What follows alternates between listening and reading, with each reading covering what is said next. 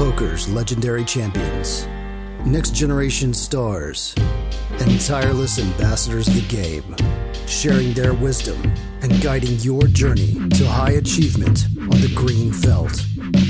This is Tactical Tuesday on Chasing Poker Greatness with your hosts, Brad Wilson and John Chai.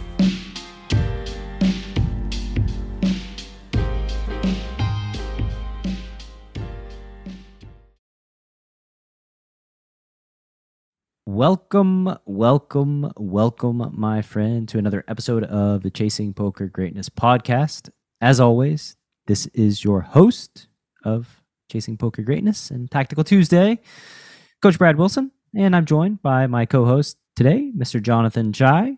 John, how you doing, sir? Doing pretty good. Although this episode is going to be on the more painful side than our normal episode, so might not be feeling as good in 30 minutes. As painful as the beans episode? Or? No, nothing. It's going to be hard to top that one. Nothing compares to the beans.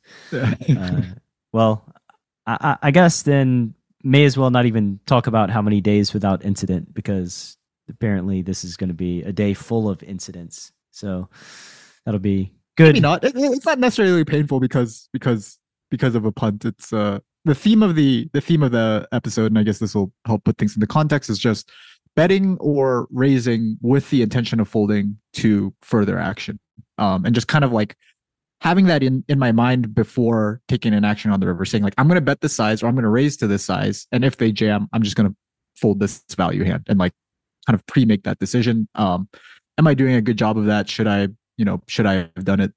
Should I not have planned on bet folding? One of the things that we talk about, or that you've kind of coached me on, is just like not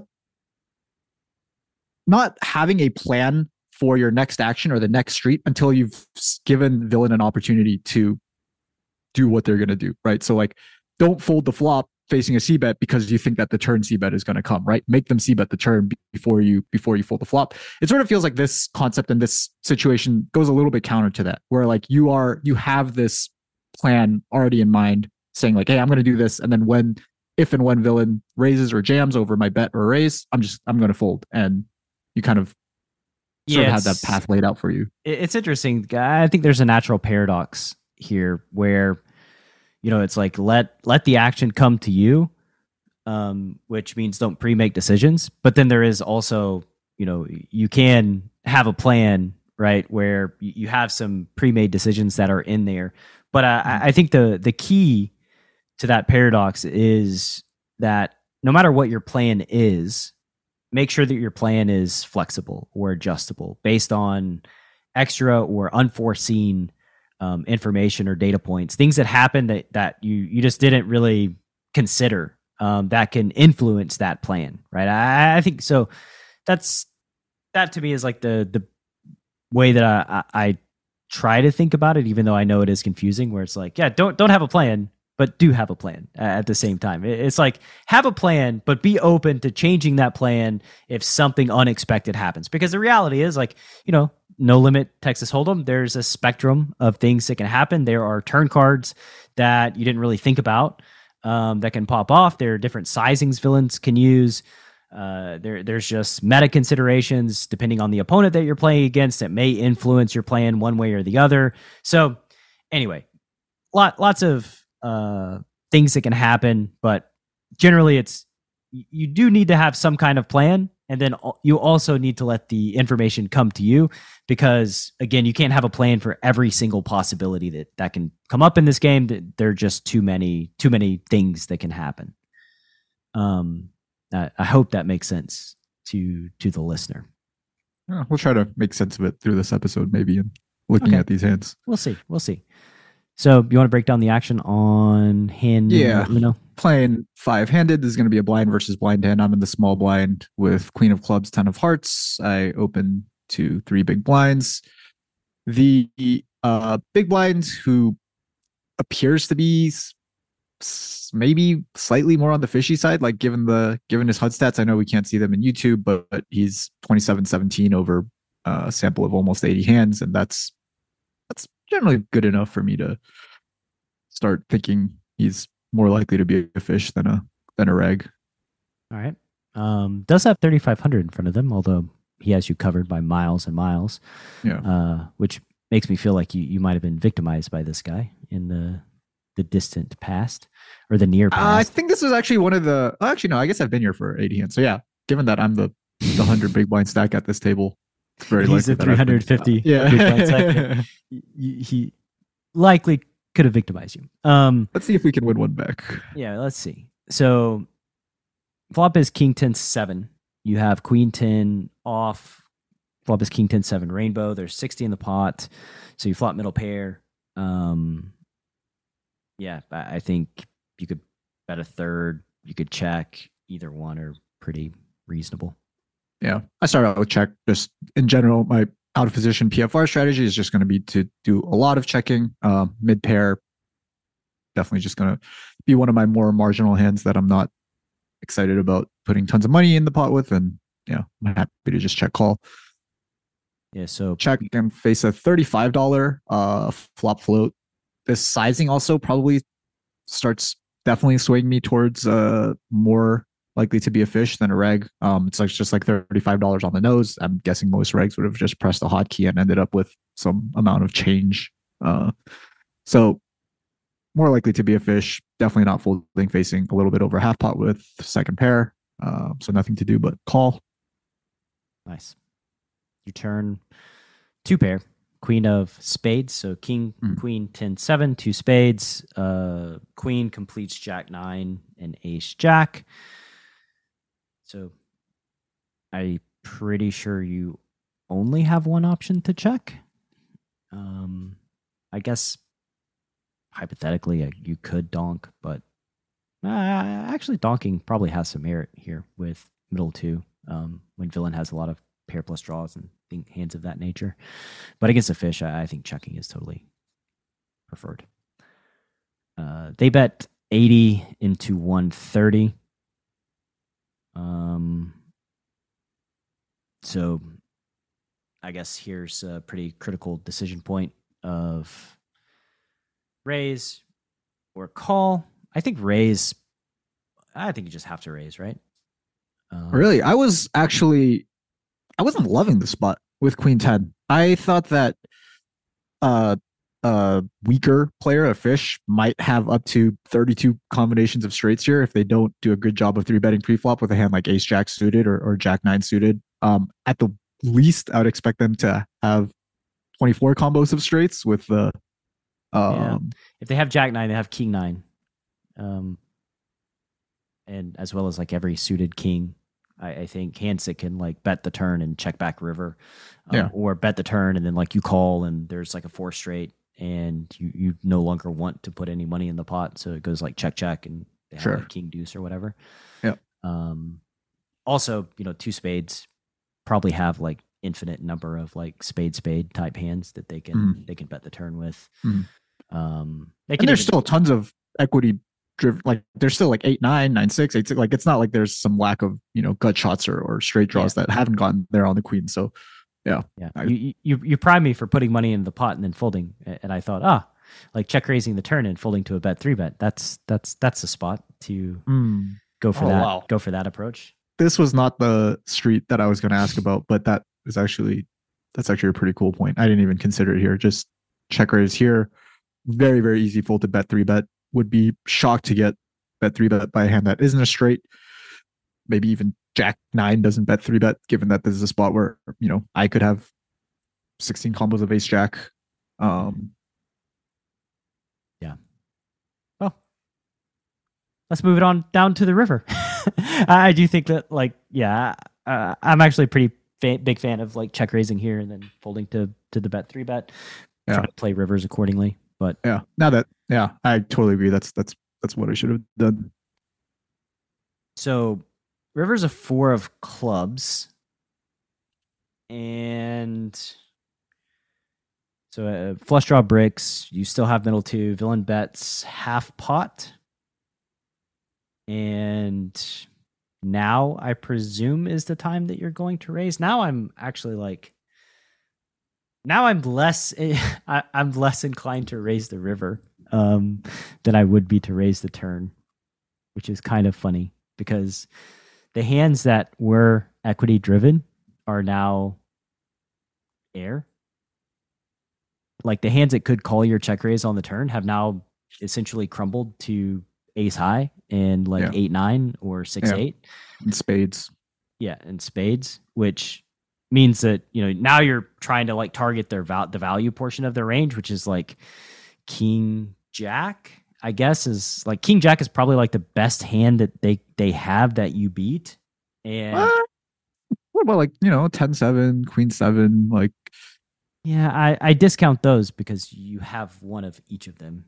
Like they do have 10-7 and they do have queen 7. Queen, but you know that they have more ace jack, they have more jack 9, they have more like king 7 or even like king 4. So like you can target a few hands for value, but I think the target is just not big enough to raise now with queen 10. Yeah. Well, then you'll probably hate the size that I raised too. So just the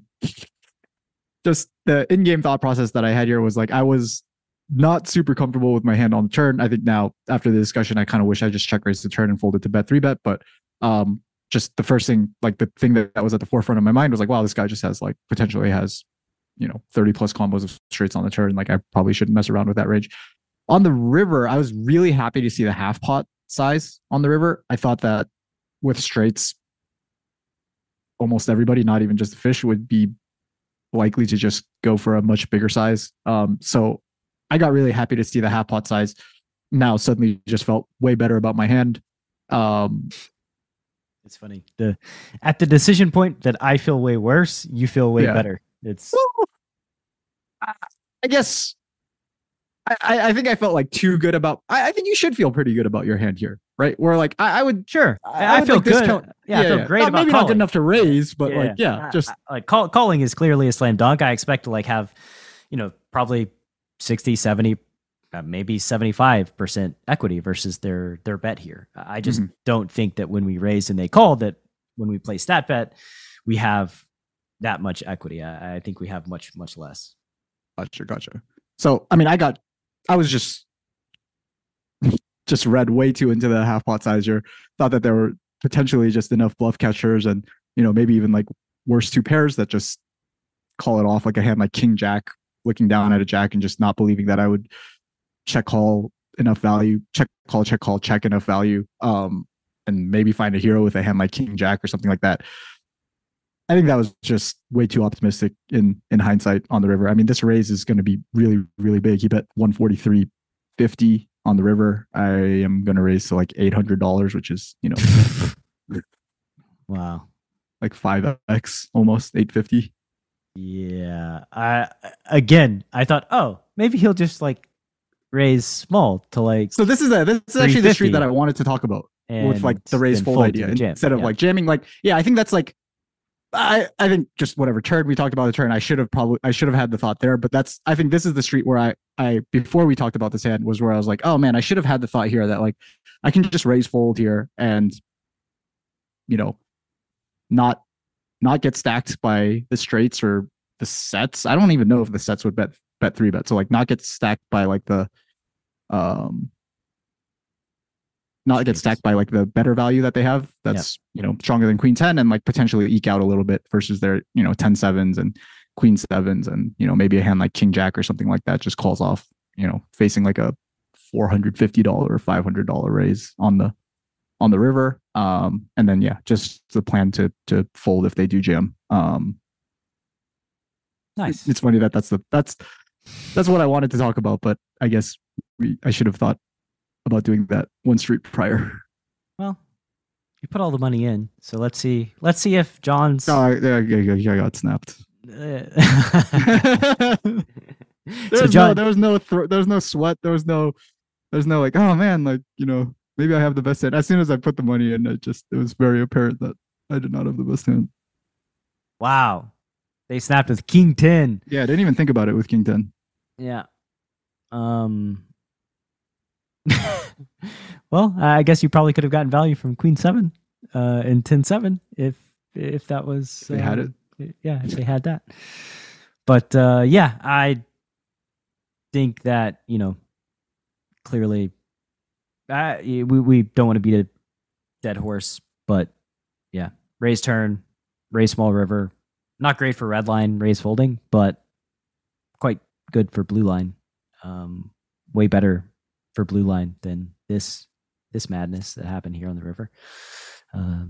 So you're 0 for 1 today and minus $1,000 in hand number 1. So congratulations. Let's see how big of a tab John can run up. It's pretty hard to chunk into minus $1,000 when the theme is bet folding or raise folding the river.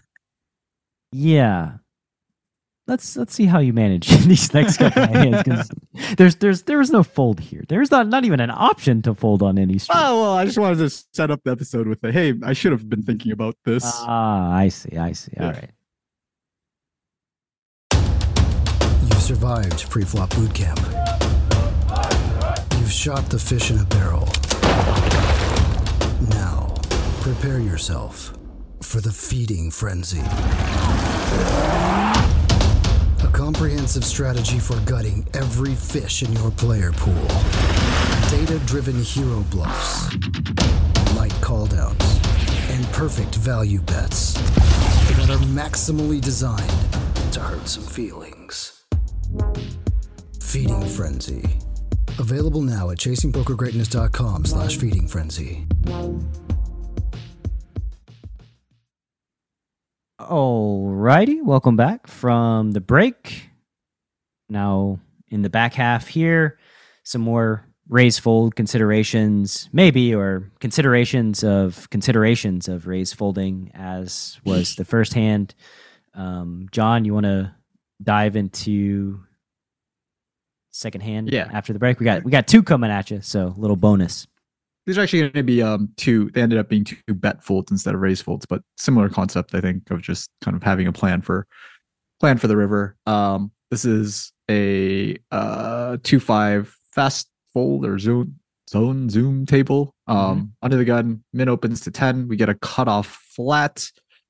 The small blind folds, and I have 8 deuce suited in the big blind. Very, very wide, but it's only a min open, and we have a flat in the cutoff, which hopefully means he's a weaker player of fish. So we're just going to take our really good price with our suited hand and try to make some money. Yeah. 1, 2, 3, 4, 5, 5.5 to 1. Tough to fold a hand that is suited in that scenario. So 8 deuce of clubs, you get a pretty good flop. Ace, jack, looks like we're 4. going to be making some money. Club. So sort of first decision here to donk or to check. That's actually a good, interesting consideration. I mean, I think one of the arguments for donking here is that this is a monotone board, multi-way. It's very, very likely that the pre-flop raiser does a lot of checking on this board. So there's a higher than average likelihood that this flop gets checked through, which sort of incentivizes some donking.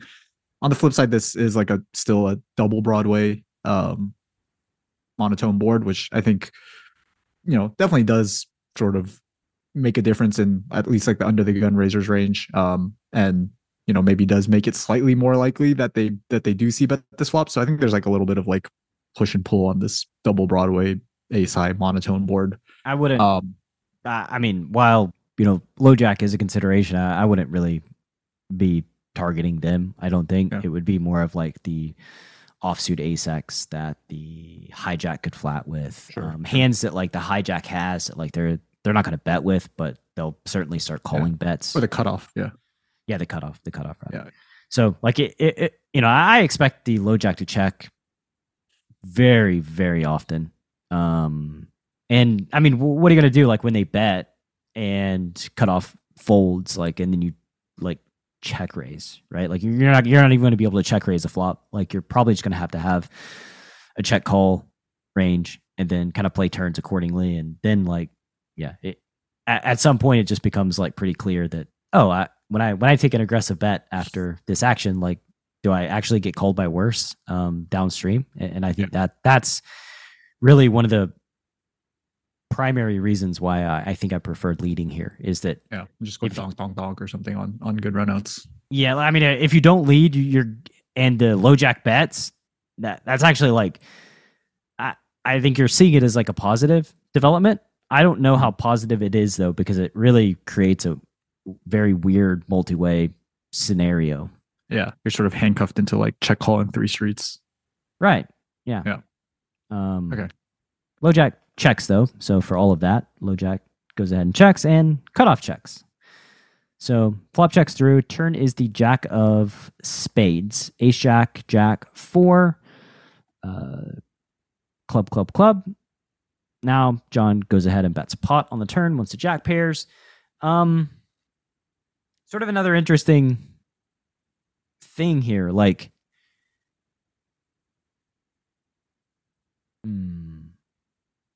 I wonder, like, I would be so much more inclined to check raise the turn, I think, than the flop, because, like, I guess the reg doesn't bet ace X on the turn, and you can get called by ace X from the low jack. If either one of them has a jack, they're most likely going to bet it, and then I think check raising is like totally in play. So they just can't fold the jack once right. When you bet pot, a jack probably just calls instead of raising. Yeah. And so like here, I'd probably be more likely to check once the jack pairs, trying to target jack X for a check raise and then river bet, and not really trying to target ace X for just 2 bets, basically. Gotcha. I thought, yeah, so you can target jack X for 3 bets by going for the check raise on the turn and betting the river. And this line is really just targeting, well, it is kind of targeting jack X, but it's only targeting it for 2 bets. And like the potential benefit of this bet versus check raising is that maybe this captures a little bit of value from the ace X that checks back the flop. Sure. I would say that like the future data point of like, say you check, the reg checks, and then, you know, the fish bets big. Yeah. Then you're in the promised land, right? Mm-hmm. Then we're like, oh shit, they most likely have a jack. Now, instead of like my normal check raise size, I'm going to go bigger exploitatively and then probably get to play for stacks. If they were to choose, you know, the big size.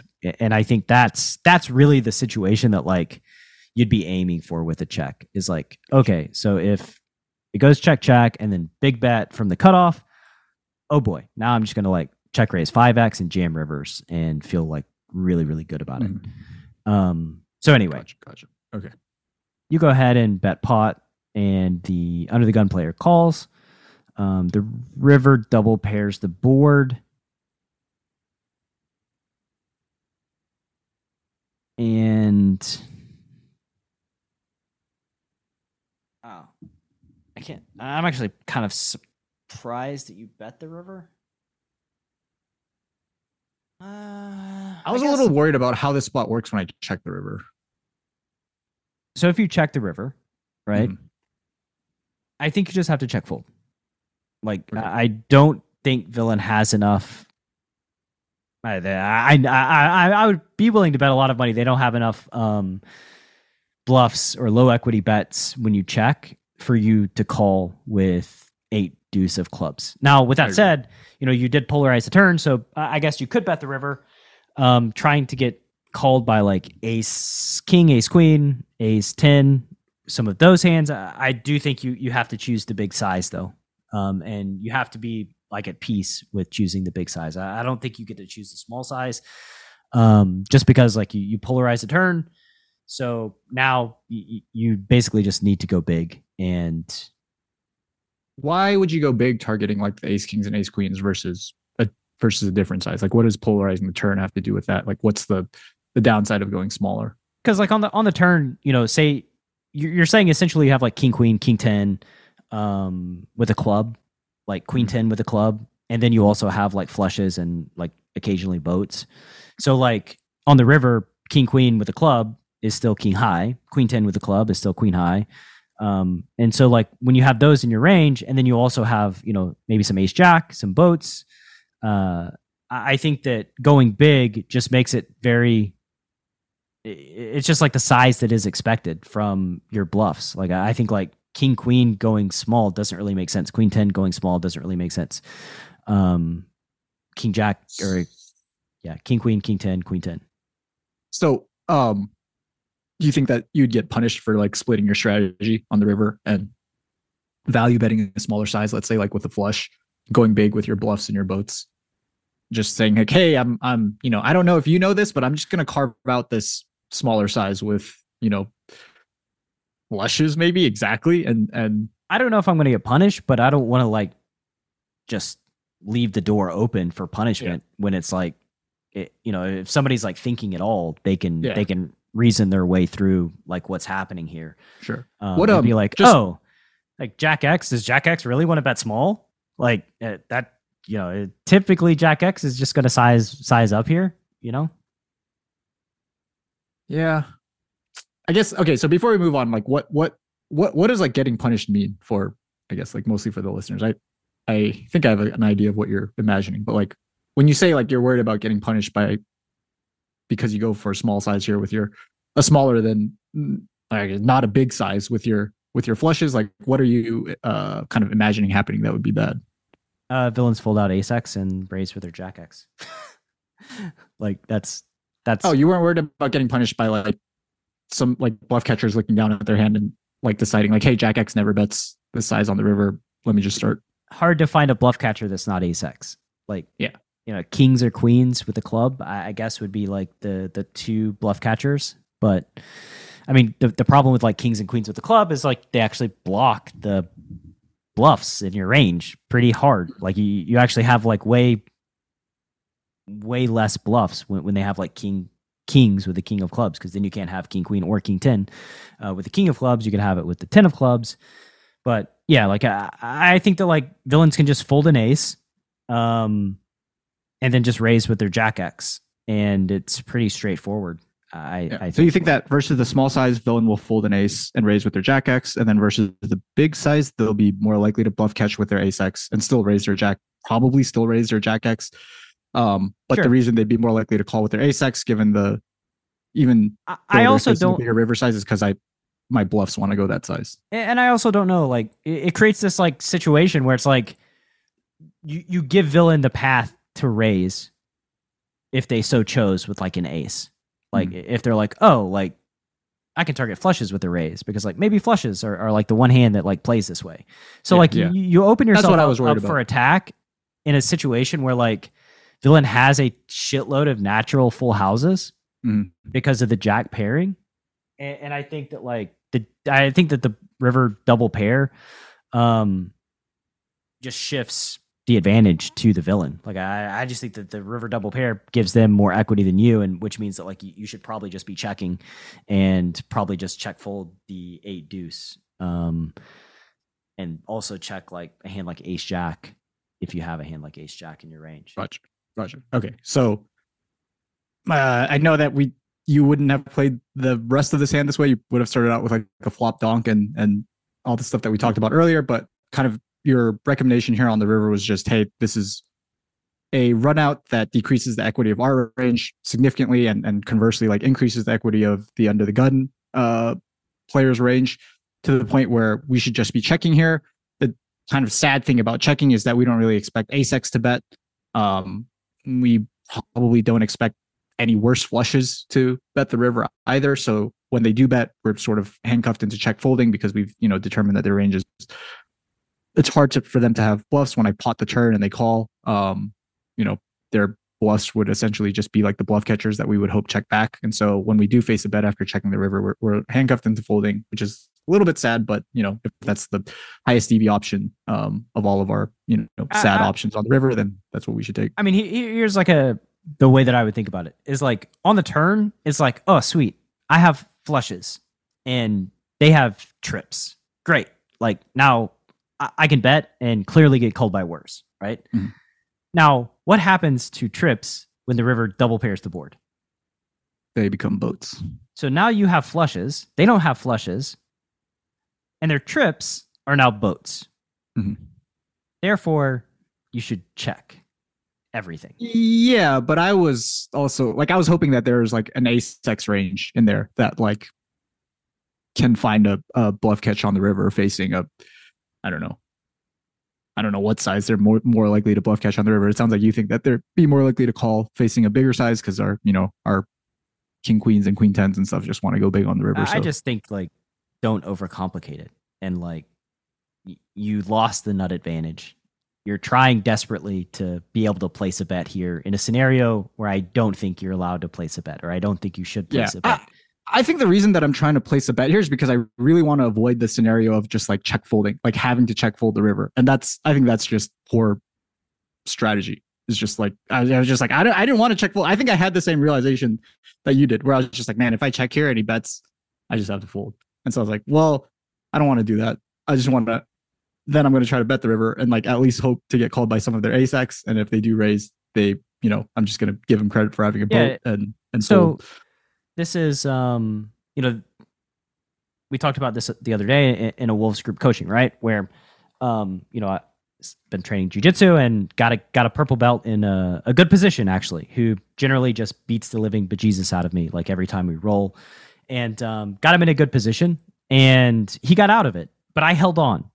Like, I didn't want to let go because it was like this rare occurrence of like, oh shit, like I got you. I have you like in a compromised situation, and like I didn't let go. So what happens when I wasn't willing to accept the new reality that the situation had changed? Villain had escaped. Well, I hung on too long. He reversed it and put me in a terrible, terrible position and eventually submitted me, right? And then even afterwards, he was like, wow, you had me there. You had me there, just hung on a little bit too long. And I think here, this is just you hanging on too long. Like there are a spectrum of river cards that can come where you get to bet, right? There are some where the situation changes and you can either accept reality or not accept reality, right? And to me, it's like, you're just not accepting this reality that this river card is one of them that you don't get to bet. Therefore, you don't get to bet. Yeah. It's funny because I was talking to someone about observing something really similar, especially in like live poker. One of the things that I'm sure everyone who listens to this podcast has seen is like someone 3-bets kings pre-flop or 4-bets kings pre-flop. The flop comes ace high, and for some reason they just like jam the flop, right? Mm-hmm.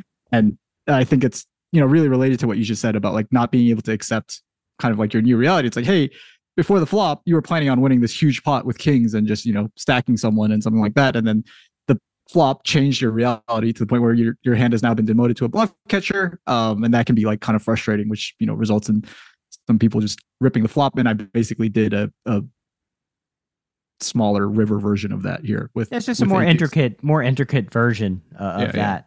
But it's the same concept in play of like, right. Bro, you just didn't you just did not accept your new situation.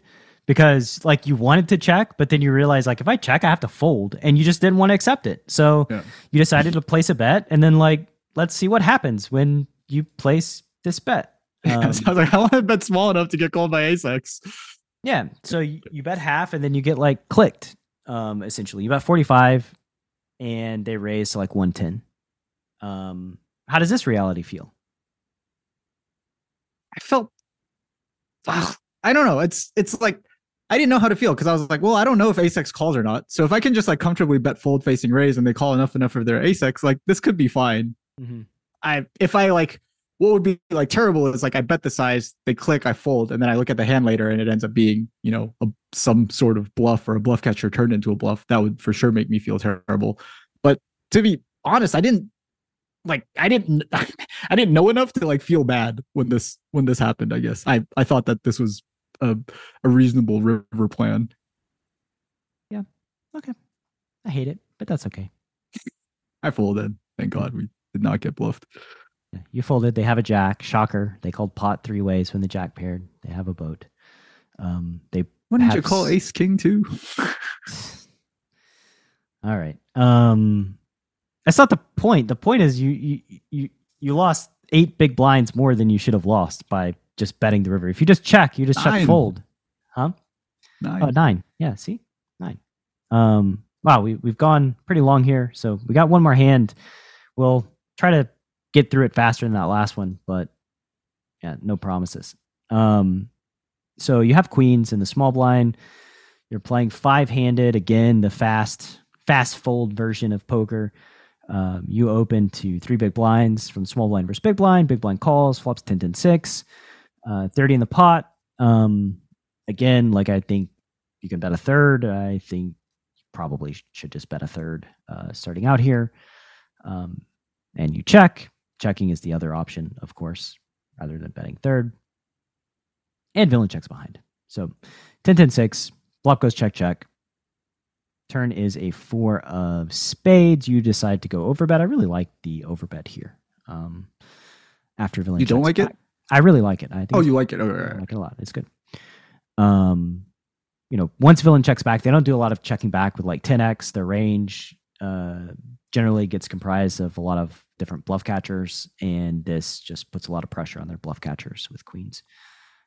So once again, for the podcast listener, the flop was 10-10-6. The turn is a 4. There are 2 spades on the board. John bet 42 into 30, and villain calls. Now there's 115 in the pot.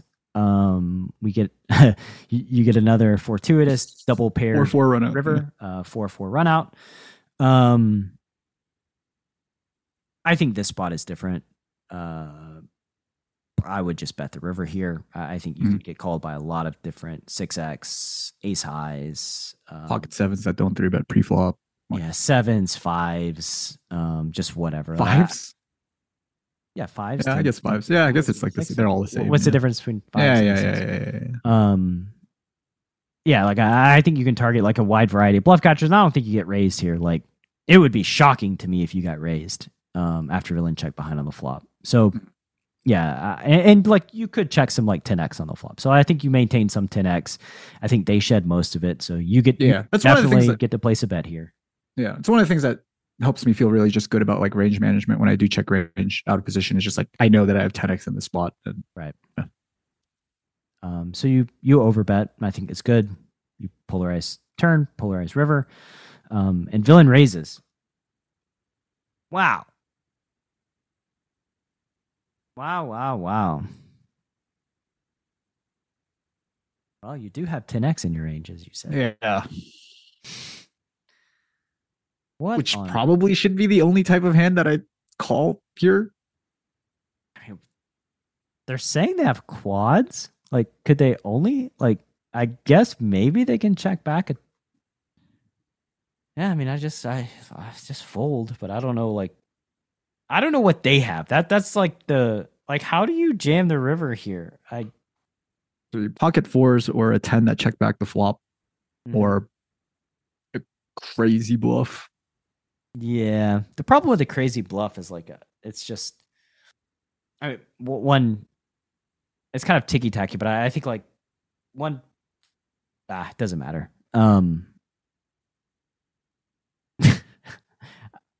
I would just fold the river, but I'm so suspect and so annoyed that like they're basically saying they have quads, or check back a 10, and both of those are like they just feel so unlikely, you know. Yeah. But just so if we just go back to the decision where like before I bet the river, we did talk about, you did mention like, hey, you don't expect to get raised very, very often on the river. Is that sort of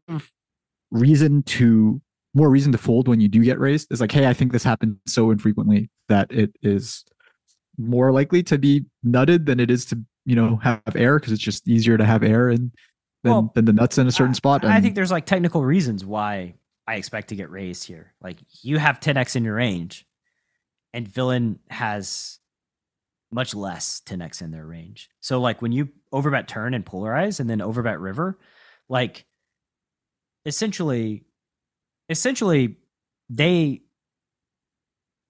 almost certainly has to be under bluffed. And I think B, like you have 10x in your range, right? And that's kind of like what drives your ability to place a bet in the first place.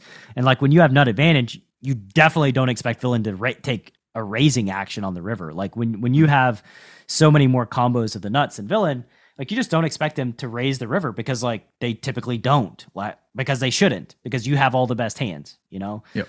So that's sort of like the technical reason behind why I don't expect a raise. And when I face a raise, I tend to think that it's under bluffed for all of those same reasons of like, villain knows that I have like 10x in my range. They know that I'm polarizing. So like the type of hand that goes ahead and like raises the river has to be something like clearly that can't beat the bottom end of polarization.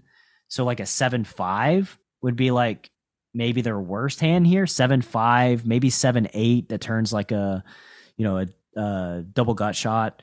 Mhm. Spade is less likely because I mean, I guess maybe like a 9 high spade draw that jams or something like that. But, basically they need to be turning those hands into, they are bluffs. They need to be bluffing with those hands in a situation where like you do have a lot of votes. And that's, I mean, I think that if you were to bet on villain, like over bluffing or under bluffing here, that my bet would be on under bluffing, like pretty much all day long in spots of this nature.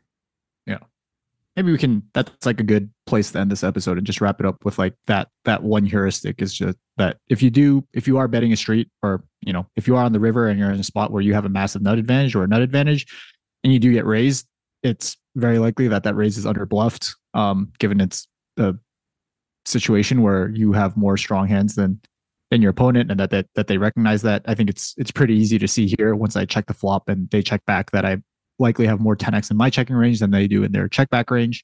And those are situations that, if you observe those things to be true, if you observe those data points on the river, then that's like a good situation where you should start thinking about bet folding or, just folding to aggressive actions as long as you don't have the nuts. Yeah.